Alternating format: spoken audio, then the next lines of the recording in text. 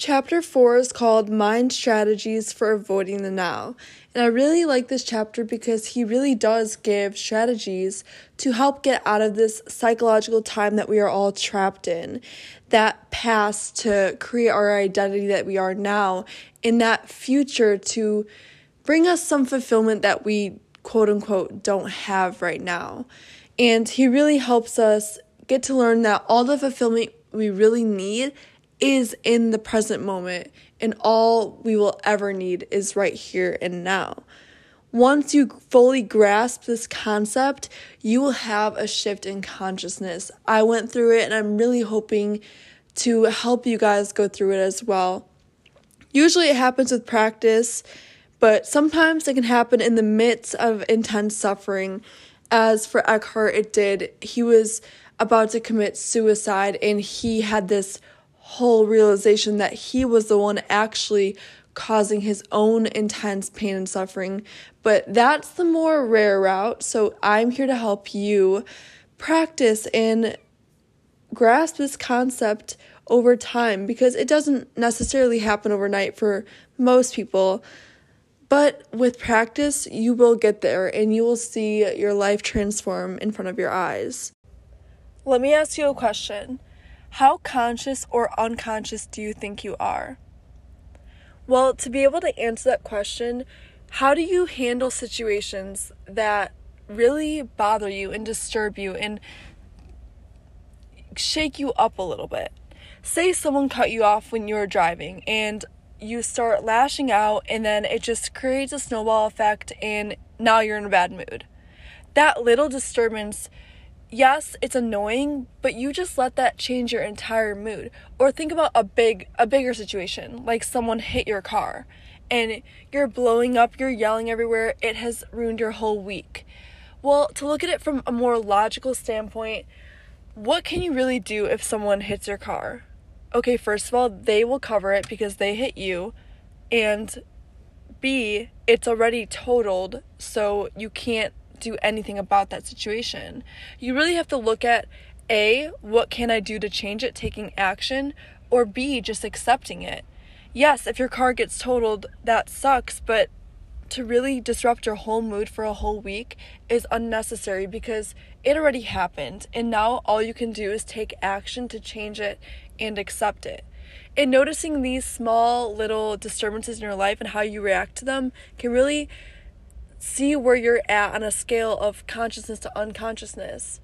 Practice this next time you see something happen that you are not wanting to happen, and see how you react to it. Does the reaction take over, or are you able to accept it and move on? Same with when you complain. So next time you catch yourself complaining out loud, ask yourself, is there something I can do to change the situation I'm complaining about? And if there's not, you kind of just got to accept it, because you're hanging on to this inner resistance and it's only going to do you harm.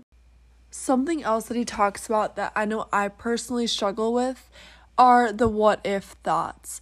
Mine come usually when I'm about to go to sleep, when there's no noise and I'm just left there alone with my thoughts. Sometimes I can really spiral.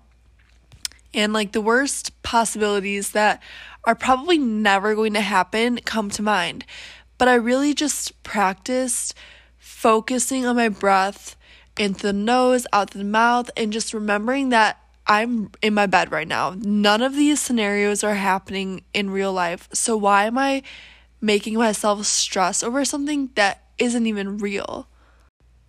I talked on this topic briefly in the last podcast, but he talks about this idea again that many people are living like their present reality is a means to an end. They're waiting to start living. They're waiting till they get that great job or that meaningful relationship or the success in order to be happy. People spend their whole life waiting to start living. And this idea of gratitude actually has changed my life, in all honesty. When I started being content and grateful and truly, truly grateful for what I have right now, so many new opportunities just swung in like crazy. Gratitude is something that we all need to have more of. I feel like so many people just think that they never have enough. They need to keep chasing and chasing and chasing. But what you have right now is enough, even if it is a stepping stone to your future goal. And say you do become rich and that's your life goal. Sure, money can buy you those fun experiences and the nice house, but those will come and go, and you will still feel unfulfilled. So no matter where you are on your journey of where you want to end up, truly embrace it, and life will seriously work out in your favor because you are content and expressing gratitude. And when you express gratitude, life and God, the universe, whatever you want to think about it, just gives you more because they see how grateful you are. The only thing truly real about your journey is the steps you're taking to get there. So be all in and just love the progress and love where you are in it. That wraps up chapter 4. I hope you learned something and can take away something from this. Don't forget to practice these little mindfulness exercises because it's the small practices that will really lead to a great change. Come back next Sunday for chapter 5. Something he suggests, which really does help me, and it's kind of interesting. He says practice listening to the silence. So whether you're just checking in on yourself or if you are in a stressful, overwhelming situation, sit there and really just find the silence between all of the noise.